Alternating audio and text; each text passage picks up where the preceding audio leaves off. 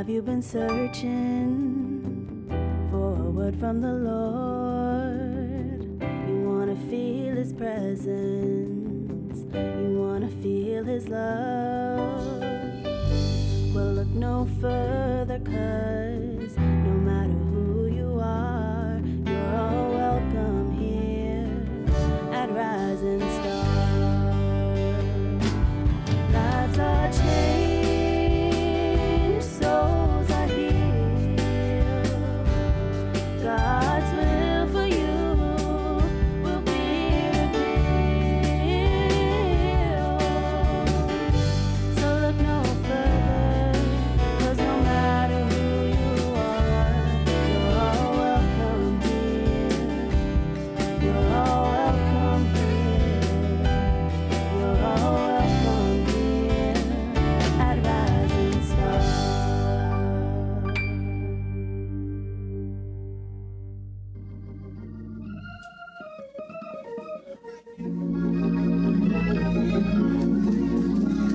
Yeah. Hallelujah. That sounds pretty good, didn't it? Amen. I'm ready to have some church up in here. Amen. Amen. Acts the 17th chapter. It's a long passage of scripture. Verses 16 through 34. I want to read it for you this morning and want to expound on these verses as we continue our series of messages on the 6 purposes of the church. Acts the 17th chapter, verses 16 through 34, reading from the NIV, you'll find these words recorded. While Paul was waiting for them in Athens, he was greatly distressed to see that the city was full of idols. So he reasoned in the synagogue with both Jews and God-fearing Greeks, as well as in the marketplace day by day, with those who happened to be there. A group of Epicureans and Stoic philosophers began to debate with him. Some of them asked, "What is this babbler trying to say?" Others remarked, "He seemed to be advocating foreign gods." They said this because Paul was preaching the good news about Jesus and the resurrection.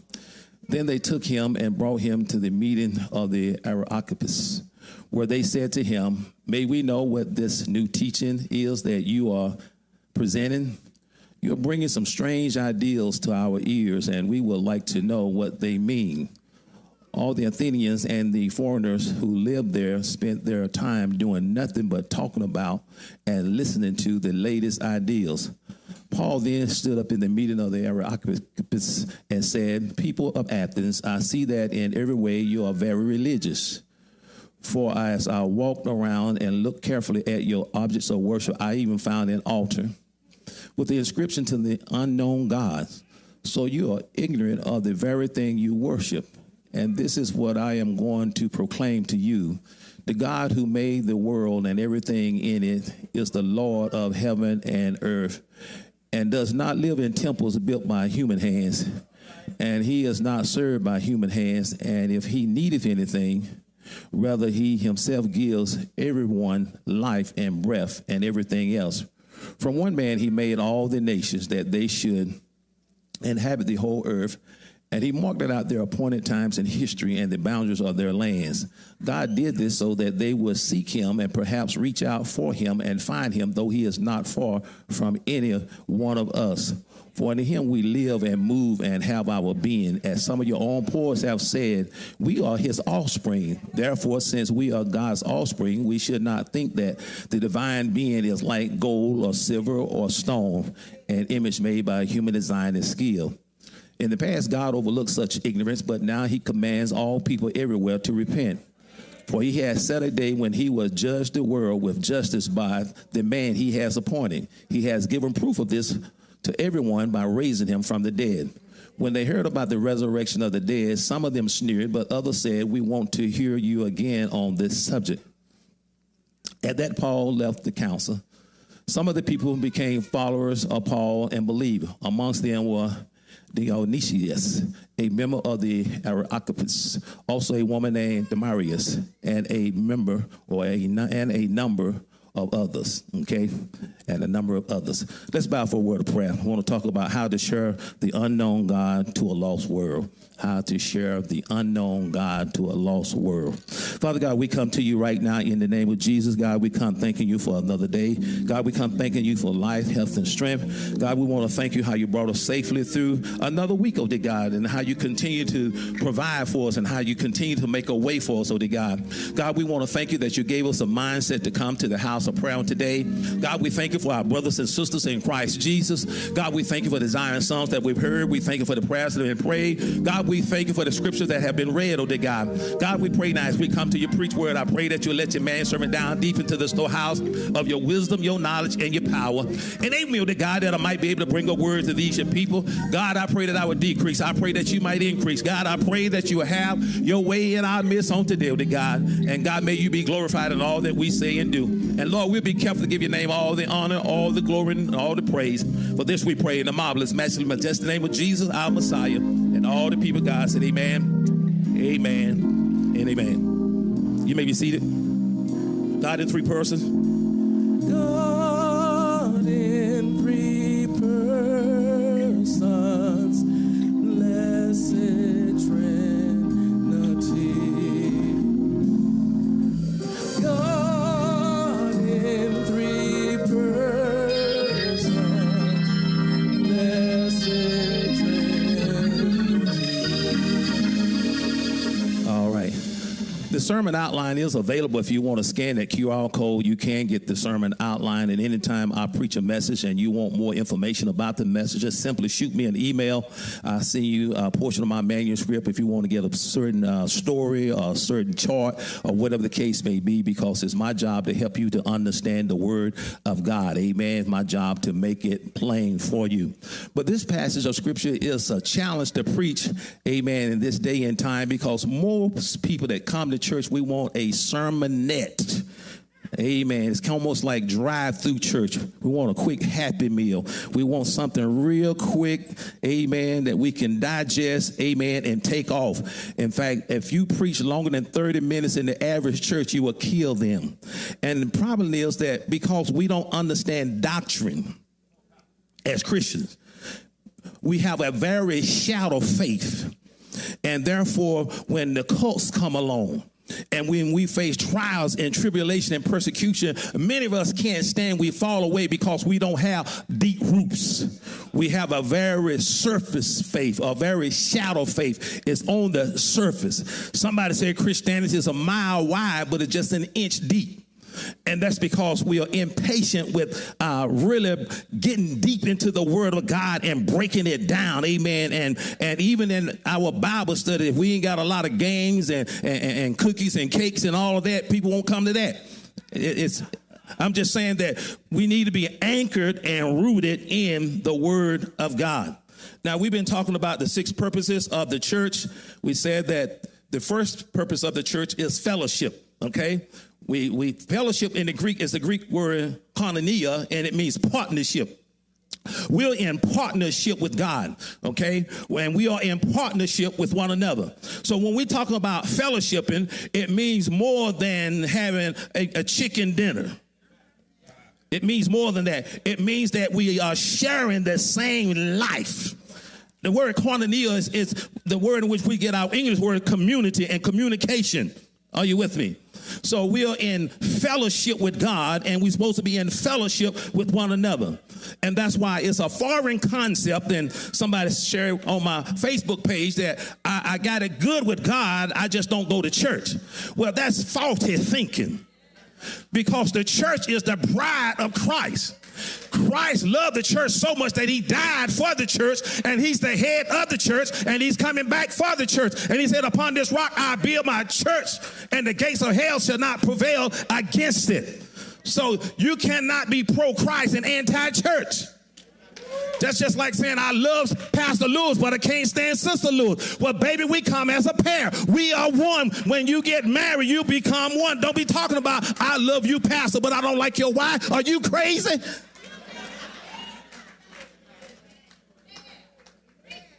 So it is a foreign concept to the Bible to say that you love Christ and can't stand the church. Now, you might have some issue with a local church, but you cannot say, I cannot stand the church, the universal church, the body of Christ, because it is the bride of Christ. So the first thing is fellowship. And people need to get connected to a church. It's all right to shop around and pray, but at some point, you need to land and become a part of a church family. You need to sign on the dotted line. It's just like dating forever. Come on, somebody. At some point, you need to stop dating. You need to make a commitment and sign on the dotted line. Give me your name. Give me access to your finances. Come on, somebody. I want access to everything. I don't want to be your boyfriend forever. I don't want to be your girlfriend forever. If you love me, put a ring on it.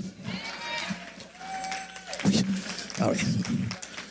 So we need to make a commitment at some point when we talk about membership, fellowship. The next one is maturity, discipleship. So it's not just enough to know Christ. The next step is God said you got to grow in Christ. So you don't want to be a spiritual baby forever. Desire the sincere milk of the word so that you might be able to grow thereby. But grow in grace and in the knowledge of our Lord and Savior Jesus Christ. Jesus said to those disciples, if you continue in my word, then you are my disciples indeed, and you will know the truth, and the truth shall make you free or set you free. Are you with me? So you got to know Christ, and then you got to grow in Christ. And the next one is you should do something for Christ. Because it's not enough to come to a service, to a Bible study, to sit, soak, and sour. We are saved to serve. Every born-again believer should have some type of ministry doing something. Let me say that again. Every born-again believer should have a ministry doing something, whether it's in the church or outside the church. You have been called by God to do something. You have an assignment. And I don't care how successful it appears on the outside that you think you are. You may have degrees, you may have money, you may live in a big house, drive a nice car, and all this other stuff. If you are not fulfilling your God-given assignment, you are a loser and a failure in life. The Bible said, what shall it profit a man? He should gain the whole world and lose his soul. Now watch this. Once you get saved, you ain't got to worry about your soul, but the Bible talks about we're going to get rewards when we get to heaven. Everybody got to stand before the judgment seat of God, the bema. The bema in the Greek means that you will stand before the judge and you will receive your reward based on your performance in the competition. So God is going to hand out rewards. We don't work to get saved. We work because we are saved. All right. So I said that the last time, get in where you fit in. So God has a job for you to do, and can't nobody do it quite like you. All right, today, missions, evangelism. The reason why churches die is because Christians develop an acute case of lockjaw, laryngitis. We stop talking about our faith. We start sharing with people how God saved us and how he raised us and how he picked us up and turned us around and placed our feet on solid ground, how he brought us out of the darkness into the marvelous light. I once was lost, but now I'm found. I was blind, but now I see. Somebody needs to hear your testimony. You have not always been where you are now. Somebody's out there in darkness, and you need to be the light to help them to find their way out of darkness. You need to open your mouth and tell somebody that God saved me. God did that. The Bible said, let the redeemed of the Lord say so.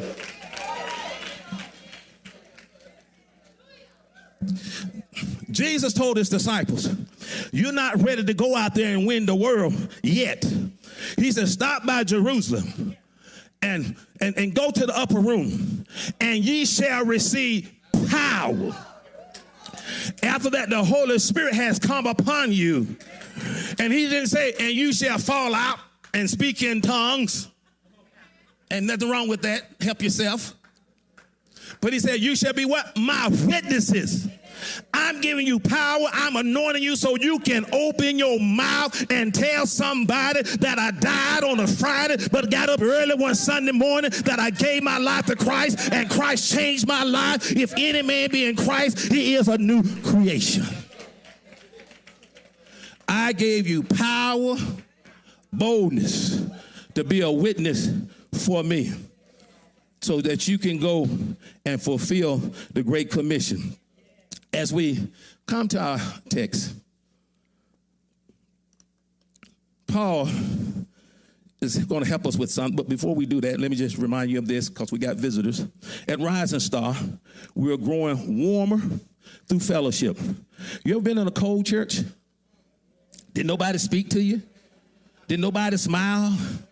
Folks look like they've been baptized in lemon juice. The chosen, frozen. Anybody know what I'm talking about? I mean, I wouldn't go to a church where there wasn't no joy in it. Come on, somebody. I'd rather go to a club. Come on, somebody, than go to a dead church. I don't know about you, but when I was unsaved, I wouldn't even go to no dead club. Come on, somebody. I'm not going to spend my money and drink my liquor and y'all be up here dead. Y'all ain't got no good DJ up in here. You ain't got no good dance floor. Y'all ain't playing no good music. Come on, somebody. I got to get up out of here. I'll call my friends and what's happening across town? What's happening out of town? I'm not going to spend my money, go through all the trouble and get ready and go to a dead club. I ain't spending my money to go to no dead concert either. And now that I'm saying you think I'm going to park at a dead church every Sunday, somebody got to praise God. Somebody got to open their mouth. Praise over here, praise over there, praise everywhere. Come on.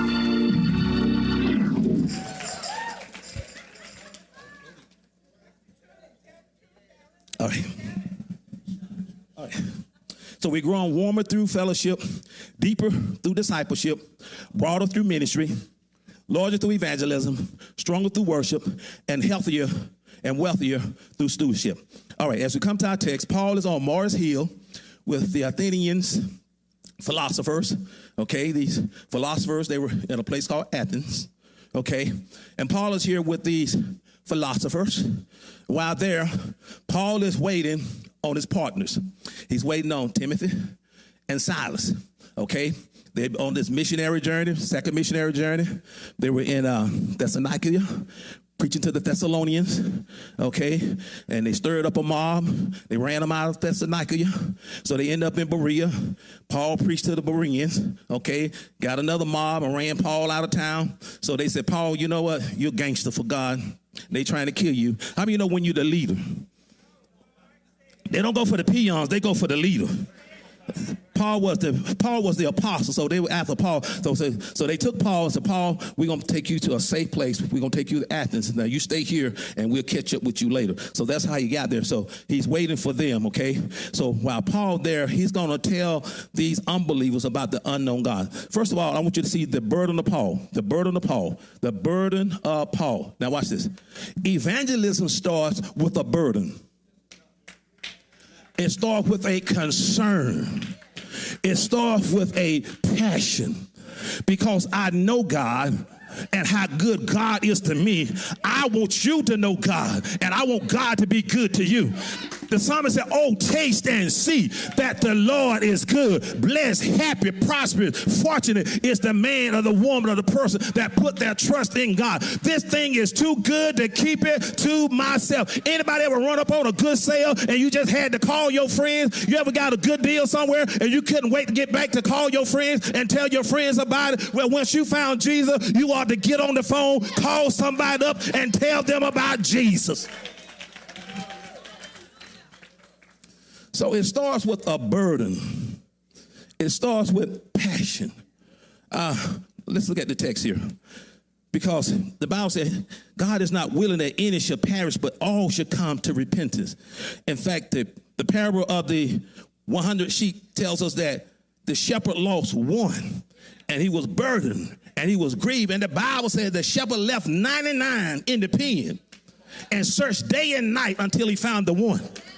That's how concerned God is about one lost soul, because he's not willing that any should perish. For God so loved the world that he gave his only begotten son, that whosoever believe in him shall not perish, but have everlasting life. Now here we see their identity, the people here that Paul ran into. While Paul was waiting for them at Athens, he was greatly distressed to see that the city was full of idols. Just in case you don't know it, our world is full of idols. So he reasoned in the synagogue, these are the believers with the Jews, okay, and the God-fearing Greeks, okay, these are proselytes. These are Gentiles who had converted to Judaism, okay, so they're there with the Jews, and they're in the synagogue, okay, as well as in the marketplace. Now watch this. Paul did not limit his ministry to the synagogue. Look at the text. It said he talked to the ones in the synagogue. He reasoned with them, the Jews and the God-fearing Greeks, as well as in the marketplace, day by day with those who happened to be there. Now watch this. In the Great Commission, it says, go ye therefore into all the world and make disciples. Watch this. The word go in the Greek means as you are going, which means as you're going throughout your daily lives, as you're going to work, as you're going to the mall, as you're going to get your nails done, get your hair done, get your car repaired, as you are going throughout life, you're supposed to be a witness. This is not talking about we're going to meet on Saturday morning at 9 o'clock and we're going to pass out flyers in the community. That's not evangelism.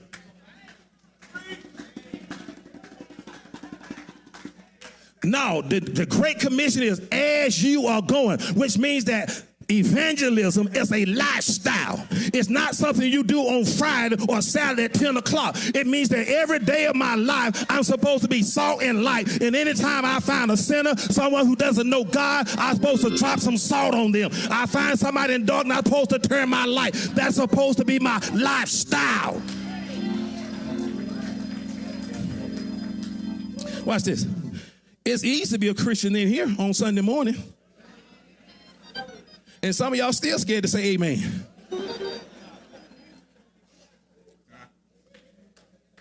Amen. Watch this. So watch this. So in the synagogue, in the church, in the marketplace, outside the church, Paul expounded and expostulated on the word. A group of Epicurean and Stoic philosophers began to dispute with him, because you always run into those great philosophers out there. So first of all, let's talk about these two groups. Let's look at the chart here real quick. Okay, so you got these two groups, philosophers, the Epicureans, and the Stoics. I get ready to say the Soctics. I mean, I'm thinking about Socrates. Y'all know Socrates, right? Who mentored Plato, and Plato mentored Aristotle. Okay, all right, so, okay, we're tracking. Okay, so you see that Epicurus founded this particular movement of philosophy, okay? They were focused on materialism, okay? It was all about things, possessions. And you got a lot of people, including Christian people, who are very materialistic. Watch this. In the body of Christ, some people got the audacity to try to measure people's spirituality by their portfolio. You can't measure my spirituality by the car I drive or the house I live in or the clothes that I wear. That has nothing to do with my spirituality, because Bill Gates got more money than all of us. Warren Buffett got more money than all of us. Elon Musk got more money than all of us. And not one of them say they are Christians. Don't you ever try to measure someone's spirituality by their bank account or by what they drive. That's stupid. That's not even silly. That's just stupid. Stuck on stupid. Watch this. So what I'm saying is, you got a lot of people in the body of Christ who are very materialistic. They are not spiritual at all. They are very materialistic. And when it comes to material things, they don't care about God. God's come second. Because I'm going to make sure, watch this, I might not pay my tithes, but I'm going to make sure I got a big, nice house. I might not pay my tithes, but I'm going to have a big, nice car. I might not pay my tithes, but I'm going to wear designer clothes. Watch this. And some of y'all will pay your club dues before you put any money in the church. Some of y'all will drop what's going on at church to get to your little clubs. I might not fill up the church, but I'm about to empty it out this morning. And God told me to tell you that's idolatry. That's being materialistic.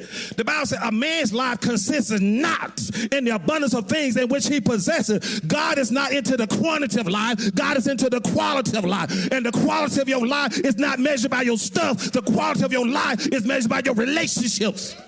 your relationship to God and your relationship to everybody else. And I don't care what you have. If you don't have no relationship with God and can't get along with people, you're still a loser.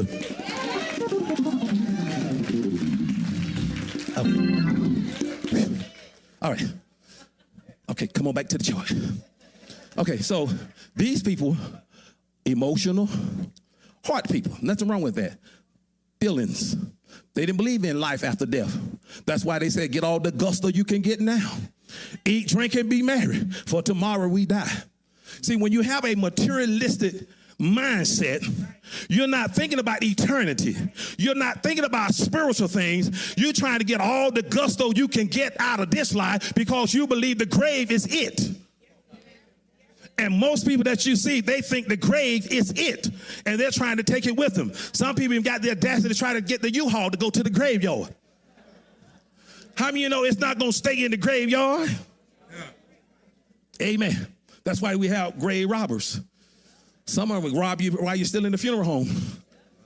Soon everybody leave. Do you really think they putting all that gold and diamonds and rubies in the ground?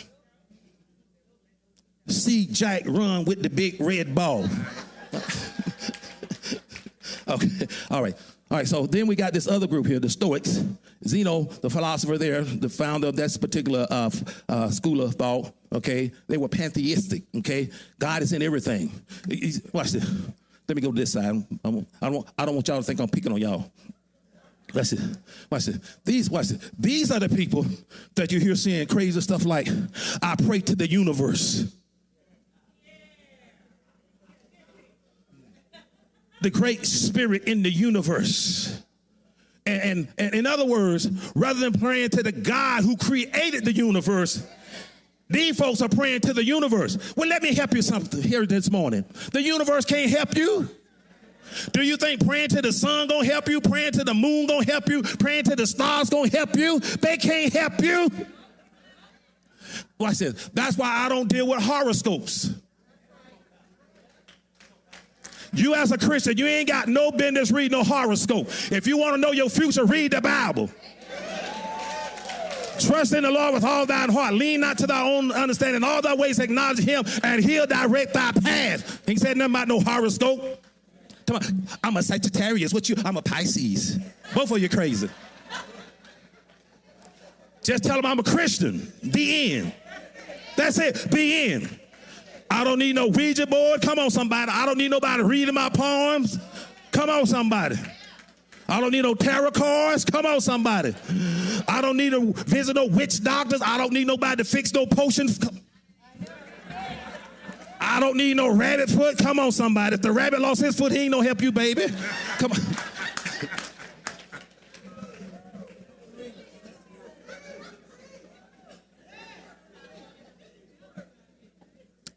All right, let's get back to the chart. So you got the heart people, you got the head people, the logical people, the emotional people, the feeling people, the thinking people. Okay, now the Stoics, they believe in life and death, life after death. They just didn't believe it's going to exist in the body because they considered the body to be evil, okay, and really was a hindrance to the life that they wanted to live. If I can just get out this body, you know what I'm saying? I can party like it's 1999. Okay, so in a nutshell, Epicureans, they believe that you're supposed to just enjoy life. That's it. Live it to the fullest. Because eat, drink, and marry, because tomorrow we're going to die. The Stoics, they believe that you had to endure life. And I'm here to tell you as a Christian, you need to embrace life. Amen. Enjoy life, endure life. Amen. You got to take all of it, the good, the bad, and the ugly. Amen. That's real life. Anybody always trying to pretend like everything is always well and they always positive and they always up and they have no problem, you living a lie. Come on, somebody. I said you living a lie. Ain't nobody happy all the time. Come on, somebody. Nobody gets it right all the time. Nobody feels good all the time. Nobody is right all the time. That's why the songwriter said, I had some good days and I had some bad days. Come on, somebody. I had some hills to climb. But when I look around and when I think things over, come on, somebody. Come on. He said, I'm not going to complain. Why? Because God's been good to me. Even during my bad days, even when I fell down, even when I was broke, busted, and disgusted, God was still good to me. God is good all the time, and all the time, God is good. That's why the Bible said, I give thanks in all things. Thank you, Lord. My money is funny, but thank you, Lord. My health is not that great, but thank you, Lord. My children are tripping, but thank you, Lord. My spouse is acting a fool, but thank you, Lord. They acting crazy on my job, but thank you, Lord. The weather's not good, but thank you, Lord. My car broke down, but thank you, Lord.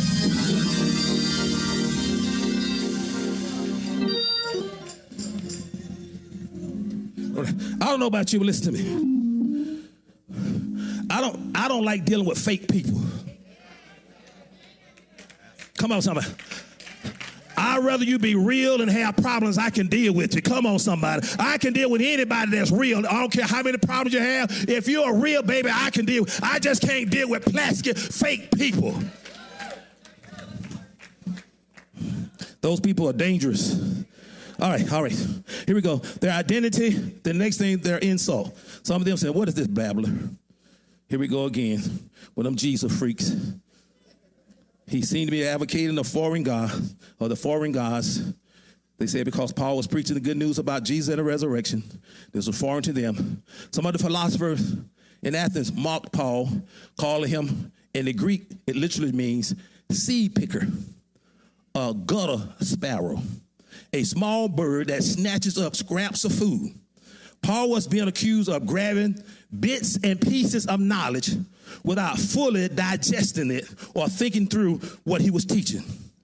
Because Paul did not speak eloquently, 1 Corinthians 2:1. Paul was not, contrary to what a lot of us think, Paul was not no great speaker. Right. Okay? Read the Bible. Paul was not a great speaker. Paul was a profound writer, but he was not a great public speaker. The great public speaker in the Bible was Apollos.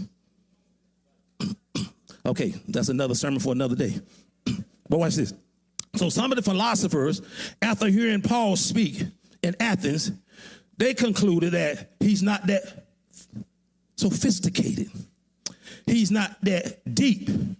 Therefore, they ridiculed him and did not take him seriously. In other words, they accused Paul of being a pseudo-intellectual who was spouting off half-baked ideals that he got from other people. So it was an insult. And I'll tell you about Paul's background here in a minute. So that's the insult. And here, let me just say this. When you go out there and you take a bold stand for God, watch this. This is going to mess some of y'all up. When you live a holy, totally committed life to God, not only will unsaved people mock you, you got a lot of saved people that will criticize you for your commitment to holiness and your dedication to God. And they'll tell you stuff like, it doesn't take all that.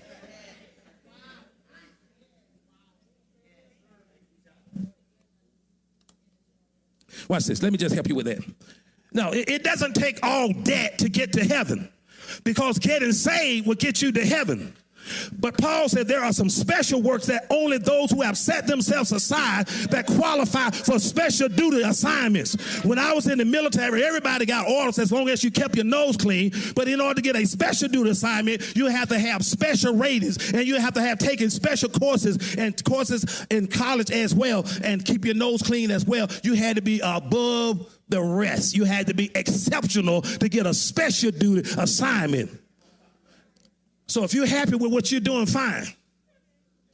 God said, but if you want to qualify for a special duty assignment, it takes a special level of commitment.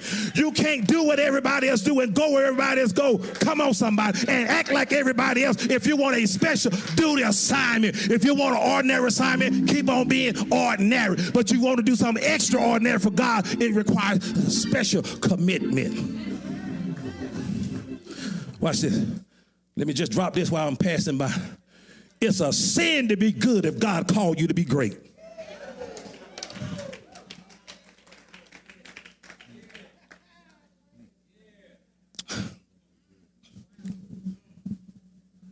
Watch this. So the invitation Then they took him and brought him into the meeting of the Areopagus, where they said, may we know what this new teaching is that you are presenting? You're bringing some strange ideas to our ear, Paul. We ain't never heard nothing like this. What are you talking about? So this was a board of education, so to speak. It was like a think tank. It was an idea clearinghouse. Hundreds of years earlier in classical Greece, the Areopagus served as the chief judicial body of Athens. Under the Roman government, it still maintained the pulse of the Athenian people when it came to things like education and religion. Okay? Now, they could not convict Paul of any crime. They just wanted to hear his theology. Okay? So it was a council who were responsible for the religious and educational matters in Athens. Okay? So they gave him an invitation. Come on up here, Paul, and drop some theology on us. Okay? Now, we see their idleness. All the Athenians and the foreigners who lived there spent their time doing nothing but talking about and listening to the latest ideas. Now, let me help you with this, especially as we have cell groups and different things. You ever met somebody who just loved to hear themselves talk? It's hard to have them in a Bible study, cell group, or anything because they would just take over. Come on, somebody. They may not be the teacher. They would just take over and talk about a whole lot of nothing because they just like to hear themselves talk. Watch this. And the thing I've learned as a Christian, folks who talk a lot, they don't do a lot. Okay. In the country, they said, an empty wagon makes a whole lot of noise. See, when you don't live nothing and you're not doing anything, you got to say a whole lot to hold up a smoke screen to convince everybody that you somebody. But when you live right and you're doing what you're supposed to do, your life will speak for you. That's why you ain't got to never worry about nobody telling no lies on you or spreading rumors about you. Your life will speak for you. Okay, now, philosophy for my intellectuals, academians. Watch this. Now, watch this. And I'm not talking about nobody. I'm just talking about it, so let me talk. Now, watch this. Watch this. I'm saying we live in a day and time where people try to measure a person's worth, spirituality, and so many other things based on their education. Watch this. Just because you have education does not mean you have wisdom. Let's not get it twisted. Education means that I have knowledge about some stuff. Watch this. And real education makes you humble. If you find someone who calls themselves educated and arrogant, you just found an educated fool.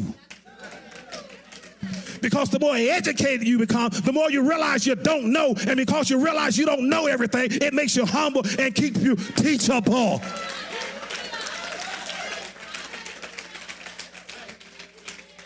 That's why the Bible said God rejects the proud, but he gives his grace to the humble. Watch this. When Jesus started his ministry, he did not go to the local seminary to find some disciples. Didn't go to the synagogues to find some disciples. Didn't go to the temple to find some disciples. Sometimes we know too much for God to use us because we think we got more sense than God.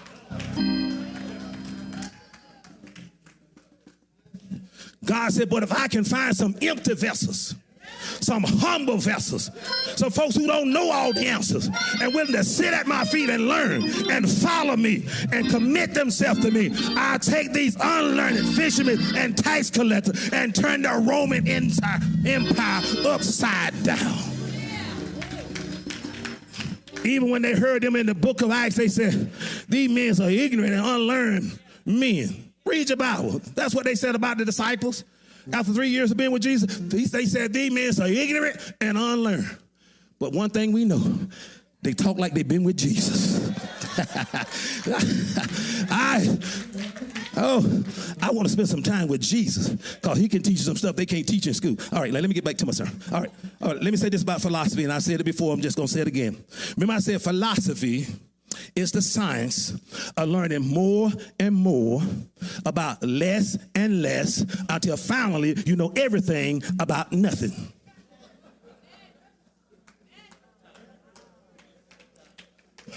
You ever hear some people up, they just be waxing eloquent, like they're an erudite scholar, and they just baffle you with their profanity because of their pontification?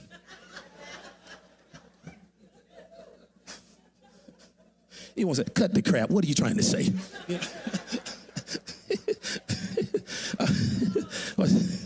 Watch it. So what's philosophy is about speculation. But God doesn't deal in speculation. God deals in revelation. Speculation is when you don't know. You're just like a blind man in a dark room looking for a black cat that ain't in there. That's speculation. But God doesn't deal with speculation. God deals with revelation. God said, I'm not thinking about it. I know everything about everything. And I can tell you what you need to know. All right, let me hurry up because I'm running out of time. All right, now, so we see Paul boldness, the next thing. The Bible says the righteous are bold as a lion. Now, watch this. God can't use scared people. Paul told Timothy, God has not given us the spirit of timidity, of fear, but a power, love, and a sound mind or self-discipline. Paul saying, you can't be no punk and represent Jesus. You can't be scared and represent Jesus. You got to have some boldness. You got to have a backbone. We need some people to say, for God I live and for God I die. I'm going to do this if I have to do it by myself. Y'all remember that song, I'll go even if I have to go by myself. Listen, we need some more GFGs. We need some more gangsters for God. Don't you know Paul was a gangster? Don't you know he was arresting Christians and having Christians put to death and stuff, that even when Paul got saved, they were still scared of him? Go read your Bible. They were scared of him. Barnabas had to go get him and bring him to the disciples. Even Ananias didn't even want to pray for him and put hands on him. God told Ananias, I want you to go and lay hands on Paul because I converted him on the Damascus road. And Ananias said, what? Not crazy. Paul is gangster. He'll kill me. Watch it. See, some of y'all think I'm making this. Okay, watch it. Watch it. Look at when God used David. We're talking about a man after God's own heart. David would kill you. Look at Moses. Moses was running when God found him. He just killed somebody. So if you're a gangster, God can use you. You've been probably called for evangelism. Come on, you ain't scared of nobody. What you say? Put up your liquor. Put up that crack. You'll walk all in the crack house. Jesus told me to tell you, all y'all going to hell unless y'all repent.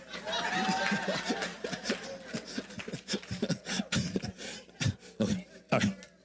Okay, come on. All right, so then we see Paul's observation here. Paul saw all this stuff going on, okay? So they were worshiping Athena, okay? Athena was the female goddess that they worshiped. She was the goddess of wisdom, the goddess of war, and the goddess of fertility, okay? It was renowned in the ancient world, talking about Athens, for its philosophers and schools and academies, okay? So it was some kind of place, okay? They were special. And Paul said, I noticed that y'all are very religious. And how many of you know that you can be very religious but still lost? You can be religious and still lost, just like Nicodemus. He was religious, but he was lost. Paul was religious, but he was lost. And then Paul said, I see that you guys got a thing here talking about the unknown God. Watch this. The Greeks, they had so many gods that they felt like they might skip a god, and they didn't want to offend no god. So they made sure they had an altar just in case they skip one. We don't know your name yet, so we just going to call you the unknown God till we get to know you. So they didn't want to make no mistakes. Watch this. Other Greek writers confirmed that such altars did exist in Athens, okay? The Archaeological Study Bible confirms that, okay? So that's Paul's observation. Then we see Paul's revelation, okay? Now notice what Paul said. Now what you worship as something unknown, I'm going to proclaim to you. In other words, Paul said, y'all worshiping something, but you don't know what you're worshiping. Remember he told the woman at the well, she said, salvation is of the Jew. You Samaritan, y'all don't know what you worship. God is spirit, and they that worship must worship him in spirit and truth. So Paul is getting ready to enlighten them. Now, this is what I call evangelism 101. Paul did not accuse the Athenian hearers of something wrong, such as superstition, rather, watch this, he complimented them. A wise approach for public speakers in opening remarks to an audience. The religious character of his hearers provided common ground as a basis for communicating the specific revelation of the gospel. Watch this. It is hard to be persuasive while being abrasive. Okay? So what I'm saying is, when you're trying to reach people, give them honey and not vinegar. Okay. Now, there is a time where you need to have that confrontation style of witness with someone. Call it intervention. You know, somebody on the fast track to hell, they so close to hell, they smell like smoke.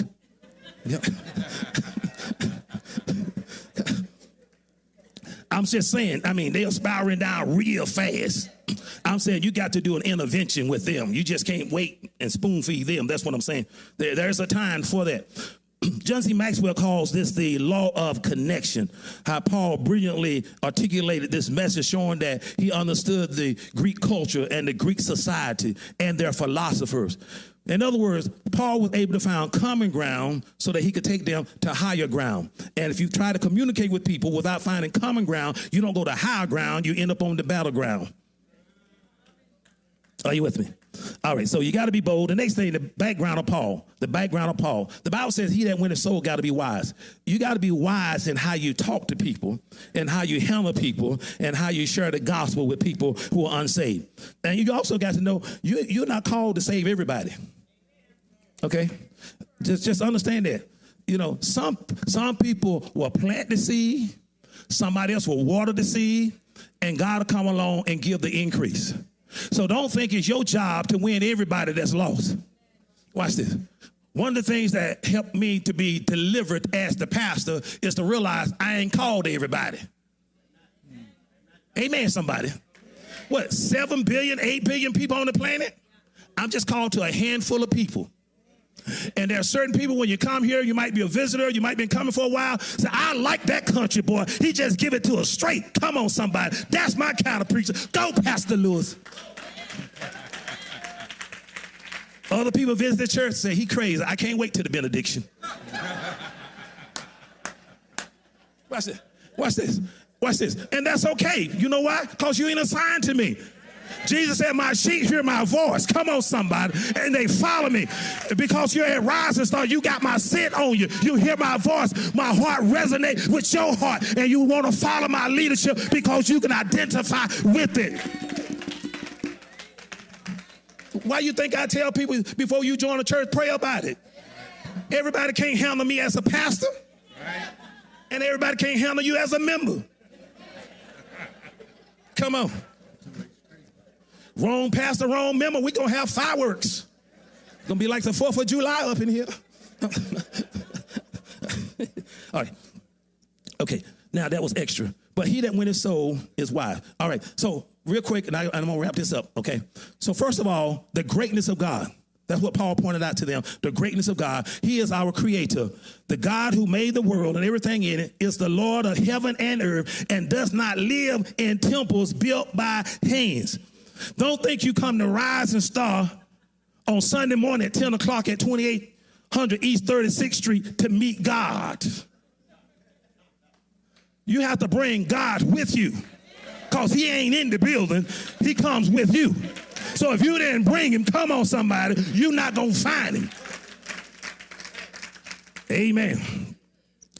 So Paul points out the greatness of God. He is our creator. Now watch this. Notice that Paul did not quote any scriptures to them. You know why? Because they didn't understand or didn't have knowledge of the Hebrew scriptures. So Paul gave them general revelation. Watch this. In this day and time when a lot of people don't believe that the Bible is the word of God anyway, or some white man wrote the book, it's best to give them general revelation. General revelation is external revelation, which is the creation.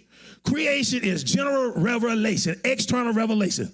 I don't care where you are, what language you speak or don't speak, whatever culture you're from, wherever you are on planet Earth, you got to have enough God in you, enough common sense in you to look at this magnificent creation and realize there's somebody bigger than you and I. Who made the mountains? Who made the seas? Who made the rivers that flows into the sea? Jesus. Amen. Somebody bigger than you and I.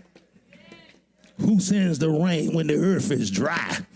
Somebody bigger than you and I. Who hung the moon? Who put the stars in their silver sockets? Who makes the stars to twinkle at night? Who causes the sun to rise in the east and set in the west? Come on, somebody. Who keeps the planet in orbit around the sun 365 days a year? Who tilted the earth so that we have 4 seasons during the year? Who makes sure that the earth is not too close to the sun that we burn up, or not too far away from the sun that we freeze to death?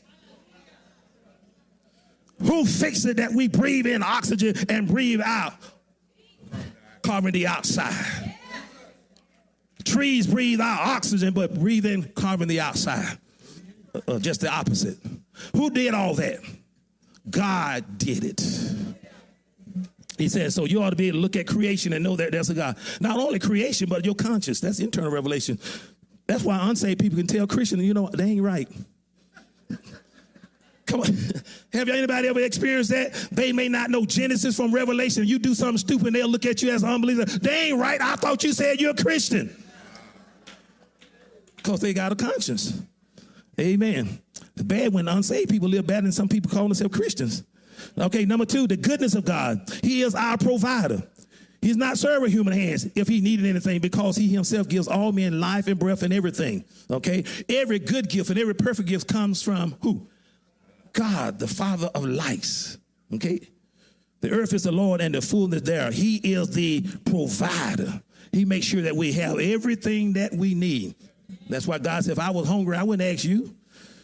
Who can make an omelet big enough for me? Come on. What store do you go to get a pizza for God? Come on. And then the third one is the government of God. He is our ruler. And this is what Paul says that, watch this. Not only he's in charge of creation, Paul says that he's in charge of nations. And he said out of one man's blood, Adam, he has created the whole human family. That's why ultimately we should say there's only really one race, and that's the human race. And scientists have proven that mankind, looking at DNA, they have proven that we've all come from Africa from a black woman. Didn't get no claps on that, like, what? Because you can only get all the other colors out of black. Come on, somebody. Do we need to have a science lesson today? Come on. Yeah, Mother Eve was a black woman in Africa. Civilization started in Africa and moved out from there. So we all come from Adam and Eve. Come on, somebody.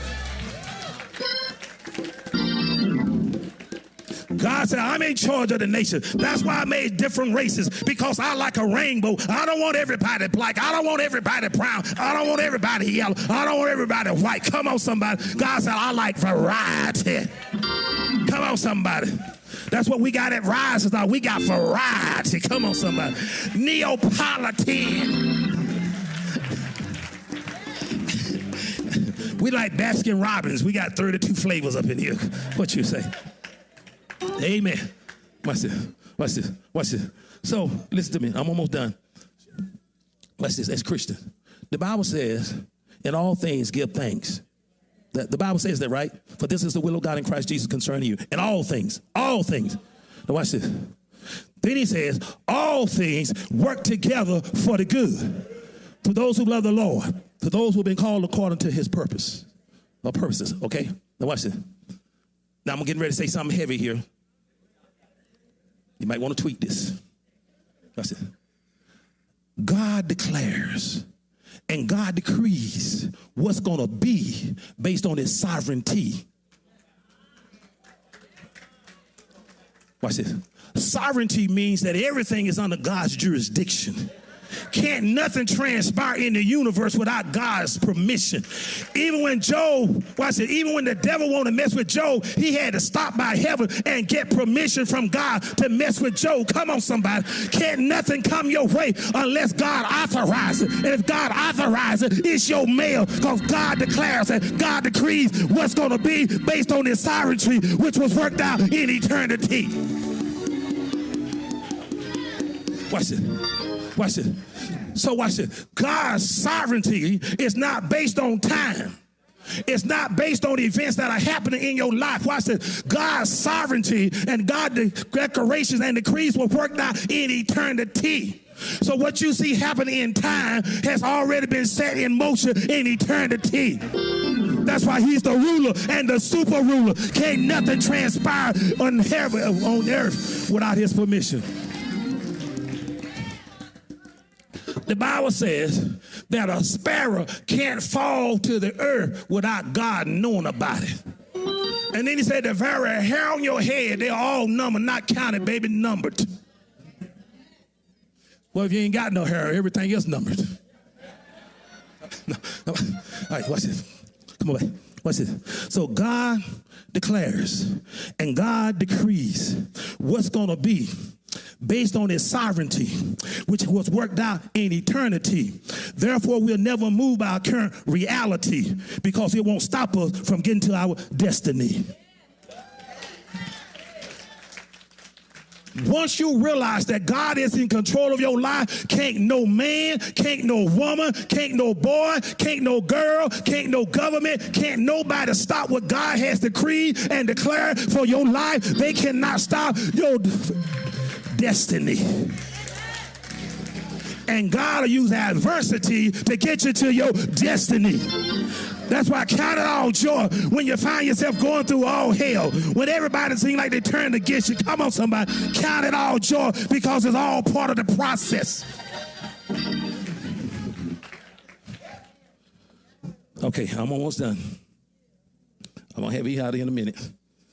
I know this is a little heavy. Okay, so he quotes these philosophers that he knew about. Now, let me just tell you this real quick about Paul's education, then I'll wrap it up. Paul was an intellectual. When God saved Paul, he did not, watch this, don't miss this. God did not give Paul the same assignment as he gave Peter. Peter was called to be an apostle to the Jews. Paul was saved and was called to be an apostle to the Gentiles, non-Jewish people.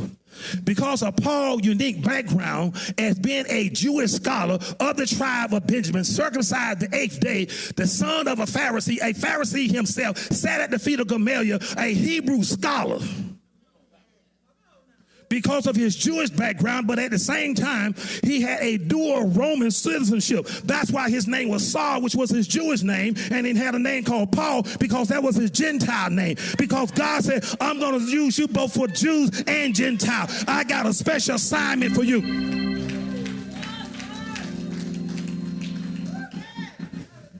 So God told him on the Damascus road, this is going to be your assignment, that I'm going to call you to stand before queens and kings and to proclaim my name. So he had the right background, the right education to be in their midst. He was a heavyweight. He was an intellectual. Watch this. And not only that, his Jewish background and Roman citizenship, but don't miss this. Read the book of Galatians. Watch this. Remember now, Paul didn't walk the earth with Jesus doing his earthly ministry. A lot of people miss this. When Paul got saved, the Bible said he spent 3 years in the desert. In the Arabian desert. Go back and read the book of Galatians. And that's why when Paul came on the scene, he said, I didn't learn this from the apostles. He said, but I received direct revelation from Jesus Christ. I spent 3 years out in the desert for God to input this into me. He downloaded this revelation in my spirit. And that's why he wrote 14 books in the New Testament, because he didn't get it secondhanded. He got it directly from God. God would allow you to go through isolation so that you can get his revelation for transformation. And the problem with some of y'all, you spend too much time with other people when you can't hear from God. You always want to know what the peanut gallery talking about and miss God. And then the last one, the grace of God, he's our Savior. Real quick, repentance. He said, you got to repent. Notice he preached the gospel. You can't sugarcoat this. In the past, God overlooked ignorance. But now he commands all people everywhere to what? Repent. You know what the 21st century church has changed the word repent to? Repeat.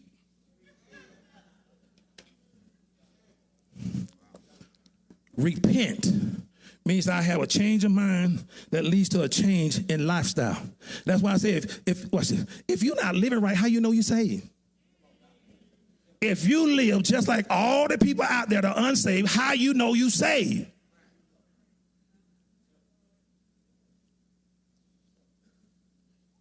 Continuation is proof of salvation.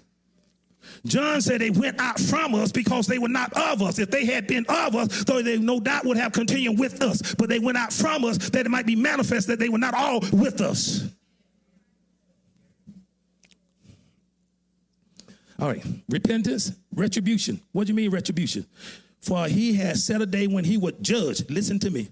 He would judge. You can have the seeker-sensitive services all you want. Make people feel comfortable with worldly music. Let them dress down, talk all kind of slang, all kind of hip hop, whatever you want to do. But at the end of the day, he's going to be the judge. And if you don't know Jesus Christ, don't believe the lies on the internet, there is a hell, and people will go to hell.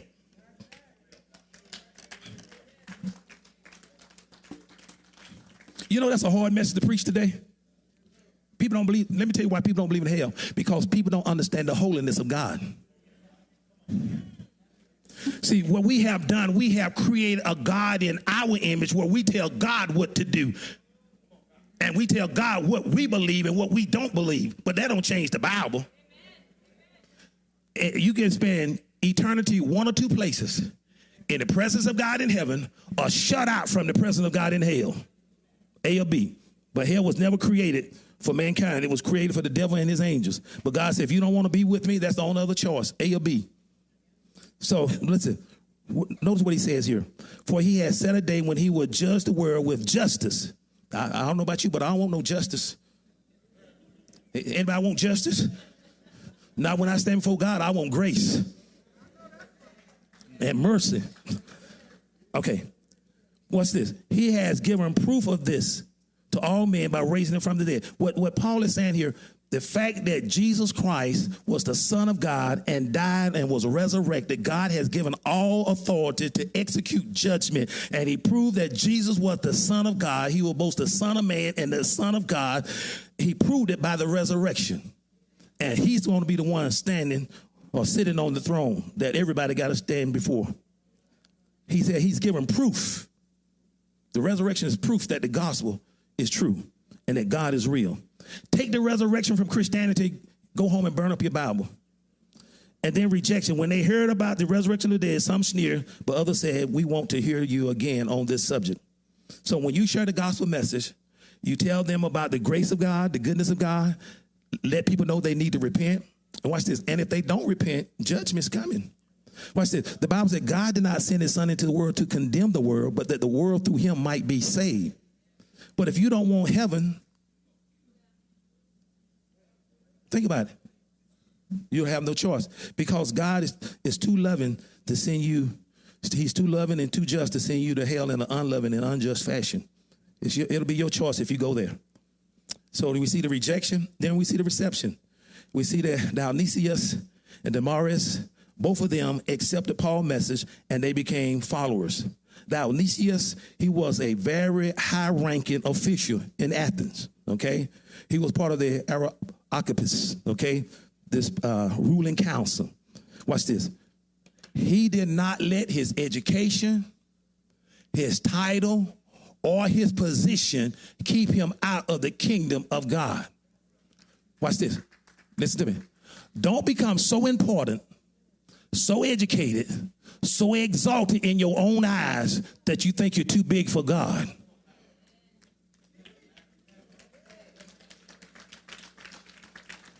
This man humbled himself, and according to church tradition, he became the bishop of Athens. Watch this. Same thing with this lady. Oftentimes when we preach, teach, and we serve, if we don't see a big crowd, we feel that somehow we fail. But I'm here to tell you, nothing you do for God is ever in vain. Listen. Don't worry about the claps or the applause, the money, neon lights, and all that other stuff. God knows how to reward you for your labor, for your service. You look to him for your reward and your service and not people. Now, most of y'all have heard of D.L. Moody, Moody Bible Institute, Moody Bible radio station, and all those things. He was led to Christ by a shoe salesman. We have never heard the name of the shoe salesman that led him to Christ. And what I'm saying is, you might not win hundreds. All you need is one, really. One person that you impact can really change the world. You never know the impact that you will have on people. Let me just close by saying this, and I'm done. One of the things God convicted me of this past week, I need to witness more, share my faith more and stuff. And I chipped my tooth, and I went to the dentist's office and had to get a crown on my tooth. A young lady said that she had just moved here from Washington State. So the Lord said, give her a card. So I pulled out my wallet, I gave her a church card and everything, and told her, you're welcome to come to Rising Star and everything. I did the same thing to the hygienist that takes care of my routine periodontal treatments for my teeth. Did the same thing. In fact, I told her I was the pastor of Rising Star, and I showed her the KOLD. She would tell all her friends, hey, look, Amos, he's a pastor. Look, he won't be on TV.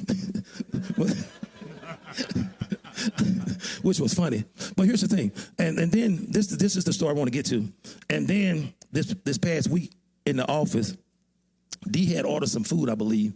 And DoorDash, I believe, she had ordered some food. And a young man brought the food out to the church. We were all talking in the office, and I said, I'll grab the door while I'm standing here. So I went to the door. A young man was there with the food and everything. So I got the food, and he said, this a Baptist church?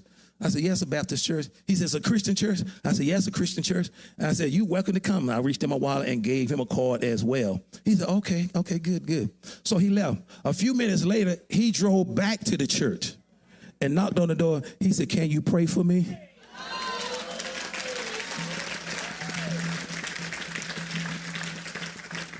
And he talked about how his grandmother had talked to him about God and stuff, and he needed to get his life together and stuff. And I'm just saying, just passing that card out to him made him come back, and I hope at some point he will come and be a part of this church. I'm saying that we need to open our mouth and tell people about Christ. So let's go ahead and stand. We need to open our mouth and share our faith with those who do not know him. Quickly to my left, if you're here, you need prayer. Thank you for your patience. We'll be through with this series soon. To my right, if you're here and you want to give your life to Christ or unite with this church family, but I want us to really understand why we're here and what we believe as a church. But we live in a day and time where people don't know much about God, the church, the Bible, anything.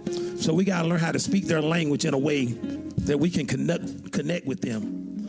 But if you're here, you need special prayer. To my left. To my left. Thank you for tuning in to our podcast today. We pray this message has encouraged your heart and renewed your spirit. If this message has been a blessing to you, please share it with everyone you know. If you would like to help support the ministry, spread the gospel, and assist in funding community service projects at Rising Star, visit our website at www.risingstarbaptist.org.